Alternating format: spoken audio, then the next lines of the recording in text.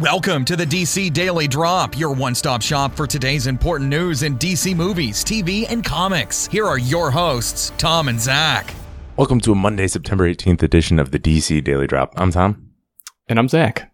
And today we're going to be talking about Shazam, a little bit more about Matthew Vaughn, Titans TV show, and some other stuff. So first up today, Shazam is going to apparently be filming in Toronto from February to May of 2018. This is according to whatsfilming.ca, which has a list of upcoming things that are filming in Canada. The codename for the movie will be Franklin, and so it looks like it's going to film from, they've got dates listed there as February 5th through May 4th. So, nice little 4-month shoot. Well, now that we know what the codename is, it's not a very good codename. Yeah, those are totally pointless in today's world because the code name comes out, several months before it even starts filming. Right. So if you actually know what the film is and are a hardcore fan who might try to go to the set, you already know where it's filming. You know what the code name is. Nothing's going to get past you. Exactly. Kind of ruins the whole point of him. But yeah, obviously we don't know if it's going to film anywhere else other than this, but Suicide Squad filmed in Toronto, and it looks like Shazam will as well. Yeah.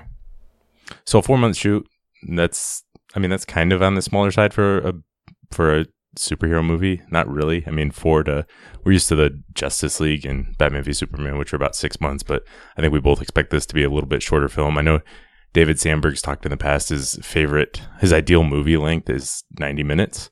Yeah. I don't think this will be that short, but I could definitely see this being under 2 hours. Definitely. I agree with that, especially because we both think that they're going for a kid-friendly movie, and 2.5 hours is a little hard to bring your kid to sit through. Yeah. So have you been paying attention to Sandberg's Instagram at all, Zach? I have been listening to you describe all of the insane things that he's doing and then checking it out every now and then, yes. Yeah, I don't think there's anything really to talk about other than it's worth looking into each day. But I feel like in a couple months we're going to be able to make a flip book and figure out what type of story he's trying to tell with all these pictures. But it's really cool to see like the new 52 Shazam and the classic Captain Marvel costume. Those little action figures are having a fight to see who will win. And so it's pretty cool to check out. Also, I'm pretty sure whatever salary he's getting is going exclusively to Coca-Cola. They just mail the check straight there first. Oh, yeah. Yeah. Like, can you, rather than, forwarding half his salary to his mother back in Smallville, he forwards half his salary to Coca-Cola for as much Coke Zero as he can buy. All right, moving on. Matthew Vaughn explains what type of Superman film he would make. He had an interview with Collider where he talked about this. Right, and we should point out, we didn't really talk about this the other day when we first talked about this, but, we talked about what we would like to see from Matthew Vaughn if he did. We should point out, this is far from a done deal. I mean, we don't even know if it's possible at this time. We don't know how interested he is, or if the studio is still interested, or if he's just, trying to negotiate for a new Kingsman deal or something like that. So this is just idle speculation, but that's kind of what we do. Right, exactly. We specialize in idle speculation. Yeah. So he said, I think my main take would be, it's really boring, but make a Superman film. I just don't feel a proper Superman. I think Donner did it to perfection for that time. Just doing the modern, I want to do a modern version of the Donner version. Go back to the source material, and for me, a Superman is a color, feel-good, heroic. He's a beacon of light in darkness, and that's what I think Superman should be. Yeah, and if you watch the video, you can kind of tell it looks like he's almost saying, I don't think a good Superman movie has been made in a while, but he pulls back from saying that and tries to be a little more politically correct. What do you think of that quote, Zach? I mean, it's definitely, I think like you said, I think it's in line with some of the critique that we've had of this iteration of Superman, that some people feel that like it's not really the Superman character that they want because they like the Donner version. They like that really kind of almost Boy Scoutish kind of, I'm sure they wouldn't describe it that way, but just kind of good, feel-good person. And, I enjoyed the Donner Superman, so if you made something in that style, Wonder Woman was very much in that style, a lot of inspiration drawn from that, and it was a fantastic movie. But I think you and I are maybe the wrong people to ask about this because we both are pretty open to different interpretations of characters over the time, and so I think that is kind of the driving force behind maybe some of his comments. Yeah, and I would say for me, what he says is Superman is color, feel good, heroic. I have no problems with any of those things in the Superman movie. Those are all things I want to see in a Superman movie.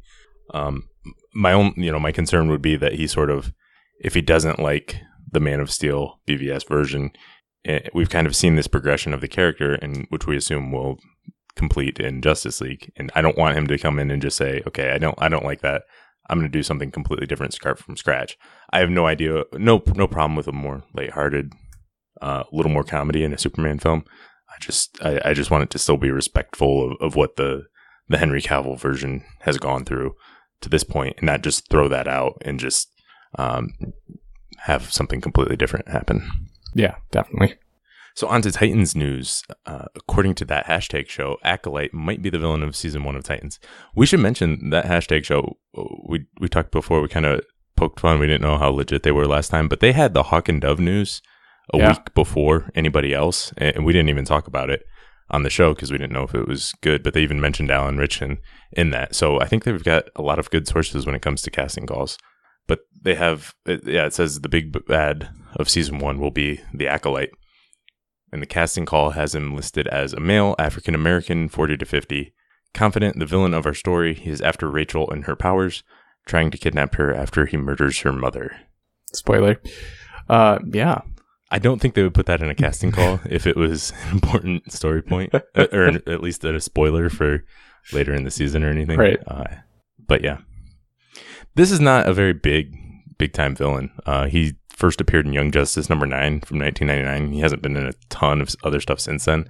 So not a very well-known character, but if I kind of like the 40 to 50-year-old angle, especially dealing with younger, couple teens and a couple 20-somethings. I think that's a good to have an older villain.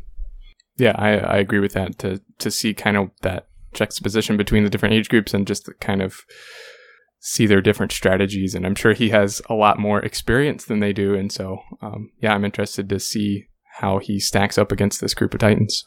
Yeah, that's something we've seen a lot with Deathstroke versus the Teen Titans, right? In different forms of media. And so I think they're getting a little bit of that here. Wrapping up today, we had a Twitter question from @BatmanJurassic. Should Matt Reeves stick with the Affleck script since we know the details and how Deathstroke would fit in the film? No, I don't think so. I think mainly because Matt Reeves wouldn't be doing it if some, he's not going to come in to do someone else's script. We talked about this a little bit in the past. I think it would be really cool. But even if Affleck had the perfect script, even if Matt Reeves thought it was the best script he's ever read, I don't think he would do it because he wants to tell his own story. And he would say, if you want to do, this Ben Affleck script, then get another director who will do that, who will do that script. And I think potentially if Matt Reeves wasn't the director and some of those other names that were tossed around who are less involved in the writing process, I know like George Miller is involved in the writing process, but he could have been a choice who might have just directed it as is. Yeah. And I think we know some details about the script, but we really don't know much. I think we know he wanted to base it off of that David Fincher film, The Game, I think. The Game. Mm-hmm. And that Deathstroke was going to be involved. But I mean, that's basically it. We don't really know much other than that. So it's kind of hard to judge, oh, well, he should have stuck with that script because we don't have any idea how good or how bad it was. Right. Yeah, it could have been a great script. It could have been a horrible script. But yeah, I mean, I think we would be okay with Matt Reeves doing a similar premise. Yeah. But only if he comes to the decision that that's the best Batman film I can make, is something similar where Deathstroke, sets a bunch of traps for Batman and stuff like that. That would be great. But I have faith in him to make the best Batman film he can. Yeah. All right. Well, that's all we have for today. Thanks for listening, and we'll be back again tomorrow. Thanks for listening, and make sure to check out DC Daily Drop on Twitter, Facebook, and DCDailyDrop.com. Drop by tomorrow for more DC news.